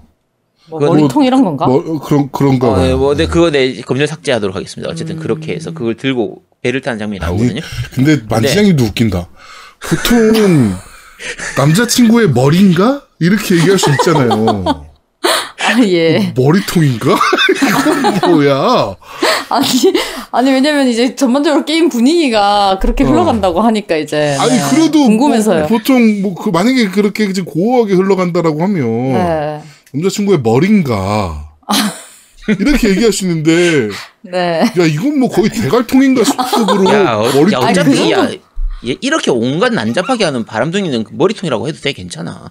만장님의 본심이 나온 거지. 근데 저는 이해합니다. 근데 전 충분히 이해합니다. 아니 머리통이 나쁜 말은 아니에요. 네. 물론 나쁜 말은 아닌데. 좋은 말도 아니야. 아니 그렇죠. 그건 그렇죠.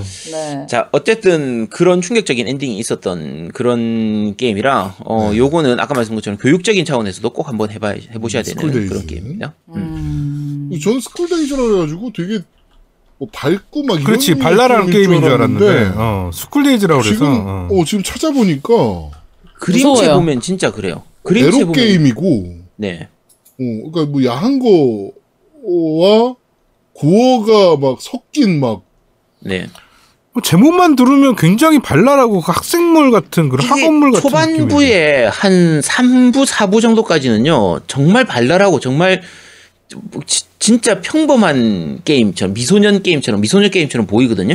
네. 한 거의 중반부까지도 정말 평범하게 흘러갑니다. 그러다가 중반부 넘어가면서부터 뭔가 조금 애들 눈빛도 이상해지고 스토리도 좀 이상해지고 이렇게 되면서 막장으로 흘러가게 되죠. 이게 얼마나 웃기냐면요. 지금 안 그래도 지금 찾아봤는데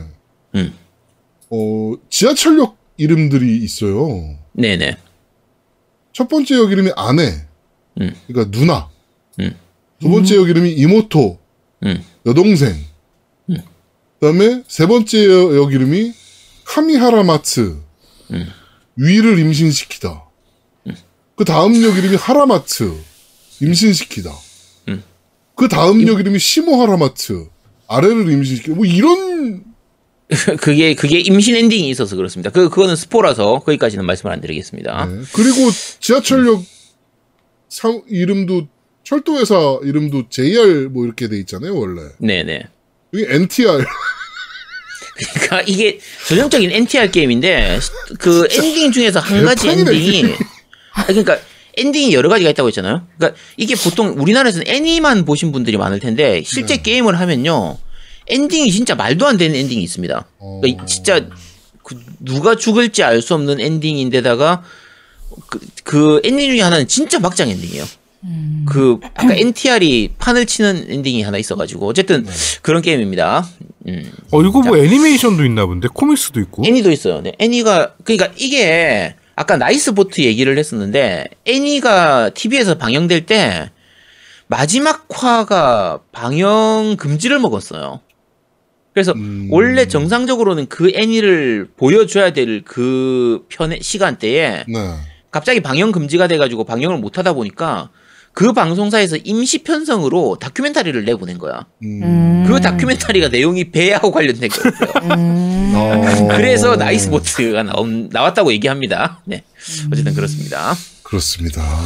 자, 스쿨데이즈까지 얘기를 좀 했고요. 우리 노미님 하고 싶은 뭐 말씀 있다고? 저는 잠이 안 올 때 예. 네. 그 우리 이별의 아픔에서 잠을 못 주무시고 뭐 문자로 잔이 이렇게 보낼 수 있는 거를 예방하기 위해서 미리 빨리 잠들 수 있게 예. 디아블로 3를 하시면 됩니다. 수면용 게임으로서는 최고죠. 정말 좋은 게임이죠. 네. 그렇죠. 근데 약간 알아두셔야 되는 게 디아블로 3를 수면제로 쓰려면요. 디아블로 3를 100시간 정도 이상 하시는 분에 한해서 효과가 있습니다. 처음 할 때는 재밌어가지고 오히려 잠이 잘 안 와요. 근데 일정 시간 이상 넘어가고 정복자 레벨만 800, 900 이렇게 찍기 시작하면 그때부터는 이제 아무 생각 없이. 아니 시즌 그렇죠. 돌려야지. 졸면서. 시즌 돌리면 거기 그냥 전체 채팅으로 저 시즌 버스 좀 태워주세요. 그러면 아 네 그러고 누가 나타나. 그치. 그러면 한 10분이면 70레벨 찍어요. 네? 그리고 한 번 더 돌려준다고. 아 뭐 저기 정복자 뭐 좀 올려드릴게요. 그러고 돌려드리면 내가 자고 있어. 그치. 채팅에는 끝났어요. 여보세요. 저 갈게요. 그러고 끝나 있어. 왜 쫓아다니기만 하면 되거든. 어? 그치. 네. 그리고 그 쫓아다니는 그렇죠. 필요도 없지. 1층 가면 1층에서 다 쓸고 나서 2층 가면 다시 자기 홈 갔다가 집 갔다가 다시 2층 텔 타고 다시 와. 그러면 가만히 서 있어. 그다음에 2층 끝나서 3층 내려가. 그러면 다시 텔 타가 집에 갔다가 다시 또 텔 타고 와. 3층으로. 이렇게 되는 거예요. 예. 그치. 그렇지. 디아블로도 진짜 졸리는 게임 중에 하나죠. 최고예요. 디아블로는 진짜 진짜로 한 30분만 하면 잠이 막 솔솔 와요. 예. 그렇죠. 그러니까 그 까르멜땡님 괜히 뭐 누구한테 전화하려고 하지 마시고요. 네. 전화는 어머님한테만 하시고 그리고 게임 하시면 됩니다. 그리고 슈퍼로브 대전 하세요. 슈퍼로브 대전. 그것도 잠아나요. 맞아요. 그거 진짜 잠아. 슈로데가 그렇죠. 제가 슈로데도 수면제 중에 하나죠. 와, 사실. 진짜 옛날에는 미쳤어. 진짜 옛날엔 제가 되게 재밌게 했던 게임인데 요즘은 진짜 하면 정말 잠이 와요.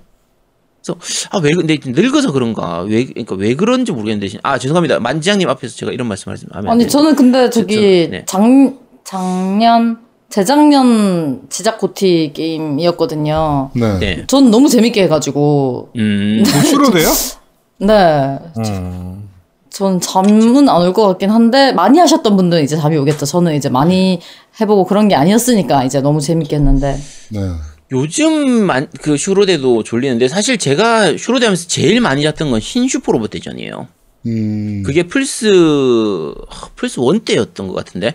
그러니까 당시에는 로딩이 엄청 길었던 데다가 전투 장면에서 스킵이 없었어요. 컷신 스킵이. 네. 네, 스킵이 없고 대신에 이제 그 오토 반격을 할 수가 있었거든요. 네. 그래서 내 턴에서 그러니까 내가 조종하는 이 턴에서는 플레이어 턴에서는 미리 플레이를 한 다음에 자동 반격을 맞춰놓고 나서 적 턴으로 넘기잖아요. 네. 적 턴으로 넘긴 다음에 다시 내 턴으로 올 때까지 30분 이상 걸려요. 그래서 그러니까, 그 적팀 넘기고 나서는 자는 거지.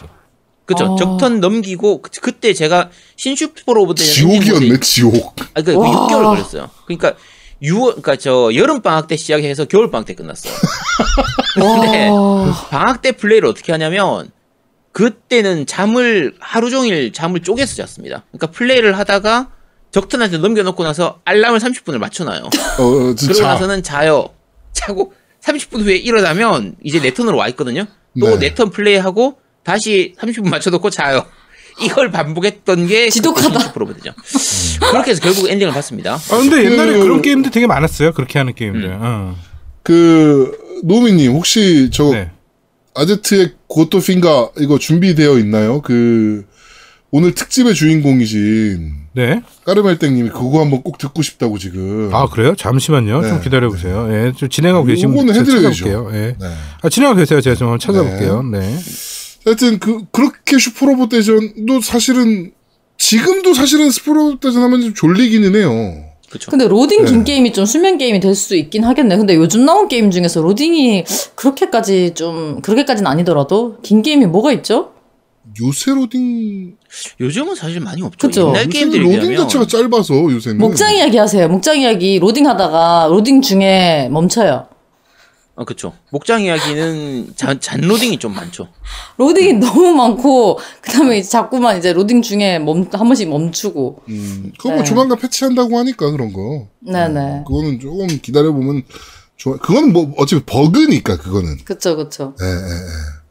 버그인데 로딩하면 또 레데리2.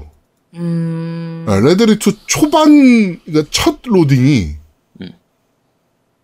엑스박스 원 X 기준으로 4분이었나? 그렇게 걸려 3분이었나? 안 그랬던 것 같은데. 아니야, 그랬어. 그래가지고 엑스박스 시리즈 X 오면서 뭐 몇 초대로 줄었다고 막 그랬잖아요. 그래? 그렇게 오래 걸리진 않았던 것 같은데. 그 첫 로딩이 진짜 길기는 해요. 레드레이 2가. 네. 그러니까 라오 같은 경우에도 원래 로딩 되게 길었었죠.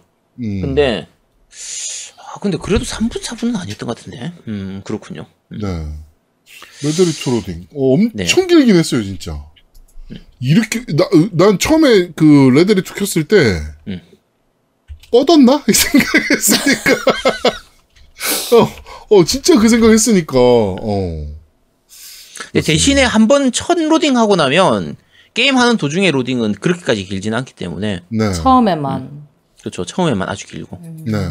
그 이후에는 뭐 사실 로딩 거의 없다시피 하니까.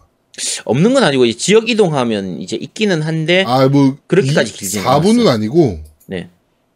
하드디스크 기준으로 73초라네요. 그러니까. 그렇게까지 안 길지 사실 그 정도면. 약간 기분에 조금 되게 길게 느껴지는 그런 또 느낌인가. 로딩 화면이 이렇게 사진이 이렇게 색이 번지는 느낌이라 그래야 되나? 백사진이? 약간 그런 연출이 계속 이렇게 있거든요. 그치. 그러다 보니까 더 길어 보이는 거야. 그게 라오 같은 경우에는 이렇게 막 포자 날리는 그런 연출이 이런 게 있어가지고 약간 뭔가 약간 위험한 느낌, 몽환적인 느낌 이런 게 있어서. 네. 어쨌든 그 로딩 화면의 그 지루함을 지워주기 위해서 연출들을 좀 넣긴 하죠, 사실. 많이. 그렇습니다. 찾으셨나요? 이게 지금 긴가민가한 파일이 몇 개 있는데 이거를 틀면 이게 다른 파일이 나가면 아제트가 굉장히 망신을 당할 것 같아가지고. 하지마. 네, 한번 틀어볼까요? 잠깐만. 아니, 하지 말라니까. 왜, 갑자기 그런 걸 왜 하고 그래. 지금 이런 진지한 얘기를 하고 있는데. 한번 틀어볼게요. 이게 왜 뭐지, 이게? 이거 어떻게 하더라? 왜 해? 이거 아니에요. 이거 아니야. 이거 공무원 시험이잖아요. 그렇죠. 이게 공무원 시험이고. 아제트, 컴온. 아니, 이것도 그렇게 아니에요. 하지 말라니까. 이거 나오잖아. 왜 하는 거야?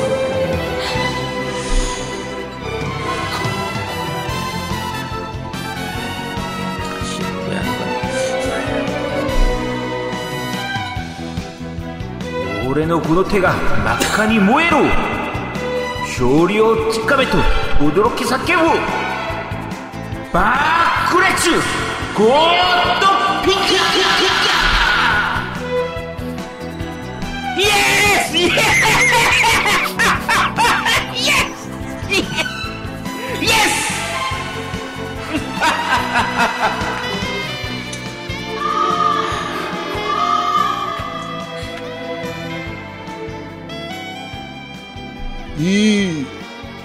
눈물 나. 이 고토핑가 요 한 방에. 잠깐 조금만 뒤에 또 있는 것 같아요. 두둠탁! 소원이 맹세가 될 때 운명을 바꾸는 희망이 태어나지. 희망이라는 빛을 가슴에 품고 현실이라는 벽을 넘어 우리는 미래로 가는 거야. 이건 뭐였지? 도마호크 부메랑 스토나 선샤 그 스위치용 게임인데 러브러브 스위치 너와 나의 비밀 레시피. 나 이거 말하는 저 처음에 거 파일 좀 보내주세요, 노우님. 우울할 때마다 듣게. 하려고요. 우울할 때마다 듣게요. 하여튼 뭐 이렇게 그 고토핑가 아제트가 연기했던 그 한 방에 우리 까르멜로가 또 좀 기분이 풀어줄 수 있다면. 네, 알겠습니다. 뭐 그럼 제가 뭐 충분히 이해하죠. 네. 파일 얼마에 사십니까? 파일 삽니다. 이걸로 장사해도 되겠는데요? 저 휴대폰 컬러링 하고 싶습니다. 요거 USB 그 안에 들어가 있을 거예요. 아트만에 들어갈 겁니다. 걱정하지 마세요. 네. 아트만에 들어갈 예정이니까. 네. 그렇습니다. 자, 오늘 그런데 말입니다. 사랑 이별에 관련된 게임 한번 얘기를 쭉 해봤습니다. 어떻게 이게 사실 이별이라는 게 뭐 새로운 시작을 위한 또 준비 과정이 될 수도 있는 거라서. 슬프다. 네, 뭐 그렇게 나쁜 것만은 아니다. 그리고 사람이 또 이별을 해봐야 좀 더 성숙해지는 거고. 네. 그렇지. 네, 뭐 그렇게 되는 거니까, 네, 뭐 꼭 나쁜 것만은 아니다, 뭐 이런 생각이 좀 들기는 합니다. 네. 근데 오늘 많은 게임들 중에서 네. 뭐 이별을 해보셨거나 이별을 한 지 얼마 안 된, 네, 뭐 그런 분이 있을 수도 있으니까요. 네. 네, 그런 분들한테 어떤 게임이 가장 추천. 네네 와닿는지 뭐 그런 게 이제 시청자분들 입장에서 궁금하고 그 다음에 MC 분들은 진짜 가장 추천하고 싶은 거 한 개만 꼽으라면 저는 플로렌스. 꼭 추천하고 싶은 게임. 까르베르님 롤을 추천하시네요. 왜냐면 생각 없이 할 수 있거든. 야, 생각 없이 하다가 좋대요. 욕 가가지고 쳐먹어요. 존나 생각하고 해야 돼. 야, 유튜브에 봐봐. 그러면 나도 싸우면 되니까, 채팅으로. 야, 유튜브에 봐봐. 유튜브에 대부분이 그 피드백 영상들 보면 뭐라 그러냐면 생각 좀 하고 게임하세요. 생각 좀 하고 막 이러는 생각이 없는 거야. 막 이렇게 얘기하거든. 생각 없이 게임할 수 있는 게 아니거든, 롤은. 안 돼, 안 돼. 야, 제아도 뭐 네가 그렇게 생각 없이 하니까 티모한테 당하고 그러는 거지. 그렇지. 렌즈 계속 돌려가면서 버섯도 찾고 그래야지. 그럼 생각을 하면서 좀 피하고 해야 될 거 아니야. 그래가지고 너도 버섯 맞고 죽었냐? 아니, 버섯 맞고 죽더라도 나는 뭐 그냥 그거는 그렇게 충격 안 받았어요. 괜찮아. 알겠습니다. 자, 그러면 또 아제트님 어떤 게임 추천? 저는 화이트 앨범. 화이트 앨범. 네, 화이트 앨범 같은 경우에는 오늘 2까지 다 하면, 그러니까 그 CC까지 다 하면 아마 좀 개운해질 텐데 우리나라에서는 한계가 있어서 아마 하더라도 서장밖에 못 하실 테니까 서장만 하고 끝내시기 바랍니다. 그러면은 가장 충격받으실 거예요. 자, 노우미님은? 저는 저 게임 하나랑 그 다음에 하나 더 추천하고 싶은데 게임은 뭐 썸머레슨. 네, 당연히 썸머레슨이 가장 치유되고 굉장히 웃음을 많이 줄 겁니다. 그 다음에 굉장히 마음에 위로가 될 거고요. 그 다음에 다른 하나는 우리 만자님 방송. 예. 월요일 빼고 예, 하는 만자님 방송을 보면 굉장히 유쾌하고 재밌습니다. 게임은 이렇게 하는 거다. 네. 게임 이렇게 하면 안 된다. 네. 구독도 좀 해주시고요. 예. 음식도 네. 뭐 이런 것도 하니까, 예. 맛있는 음식도 하니까 뭐 배달도 해주실 겁니다. 네. 그러니까 구독해주시면 감사하겠습니다. 맛있는 음식을 했는데 배달을 해주신다고요, 만장님이? 뭐 그럴 수도 있죠. 네. 생활이 궁핍해지면 배달 서비스도 할 수 있으니까. 그 얘기 하지 마. 안 그래도 어저께 고민 얘기인가 하면서 그 카드 빌렸다. 아니 근데 제가 이제 고민이 있다고 하니까 사람들이 이제 추측을 하는데 입대하냐, 네, 뭐 빚이냐, 뭐 추리가 별별 게 다 나오더라고요. 저는 고민이 있다고 방제가 돼 있길래 드디어 만지장님이 학폭 의혹이 터졌구나. 맞다. 학폭이냐. 네. 네. 그렇습니다. 난 노안이라고 그랬는데. 자, 이번 주 그런데 말입니다. 여기까지 진행하도록 하겠습니다.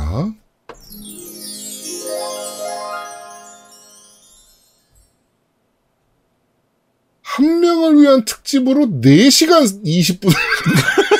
역대급으로 길게 한. 진짜 이렇게 청취자를 위한 방송, 이런 방송 어디 있습니까, 진짜. 그렇습니다. 사실 이렇게 길어질 거라고 생각도 못 했는데. 우리가 특집하면 원래 좀 길어져요. 네, 뭐 4시간 20분을 저희가. 제 생각에는 사랑이 주제가 아니고 이별이 주제라서 길어진 것 같아요. 네, 나는 가끔 만지자님이 그냥 그 갑자기 내뱉는 사투리가 굉장히, 그러니까 사투리와 표준어를 같이 쓰거든, 만지자님이. 원래 그 여성분들이 하는 부산 사투리가 정말 매력적이긴 해요. 정말 매력적이야. 네. 근데 저는 안 쓰잖아요. 너 많이 써요. 네. 네. 그렇습니다. 야, 난 안 쓰잖아요? 방금 내가 한 얘기를, 방금 듣고 한 거거든. 내가 방금 사투리 쓰는 걸 듣고. 아니, 전 매력적일까봐 이제 안 쓰는 중인데. 네. 뭐라고요? 그거 있잖아요. 가끔가다 만지작이 마시는 거네. 그렇습니다. 네, 하여튼 이렇게 길어질지 몰랐던 특집이었습니다. 자, 겜덕비상 제236화 술에 취한 밤 그남자가 보냅니다. 자니? 이별게임특집편은 여기서 모두 마무리하도록 하겠습니다. 저희는 다음 주에 좀 더 재밌고 알찬 방송으로 여러분들을 찾아뵙도록 하겠습니다. 고맙습니다. 감사합니다. 감사합니다. 힘내요. 다음 주에도 만지장님 출연하십니다. 네, 그러니까 많은 기대 부탁드릴게요. 힘내요, 까르멜로님. 파이팅. 네, 까르멜로님. 네, 치료는 안 되는 거니까 그냥 알아서 하세요. 못됐다. 참 못됐대. 머리 깎고 절로 들어가세요. 아저씨 알고 물이. 보면 만지장님이 제일 세게 찔렀어. 아니에요, 저는. 뭘 아니야. 저는 그 정도는 제일 정말 심한 마음이 말이지 아팠어요. 그게. 머리 깎고 절이 나가세요 이게. 아니 머리를 안 깎으셔도 되니까 별로 심한 그러니까. 말이 아니죠. 머리 안 깎고 그냥 절로 바로 가면 되는데 얼마나 좋아.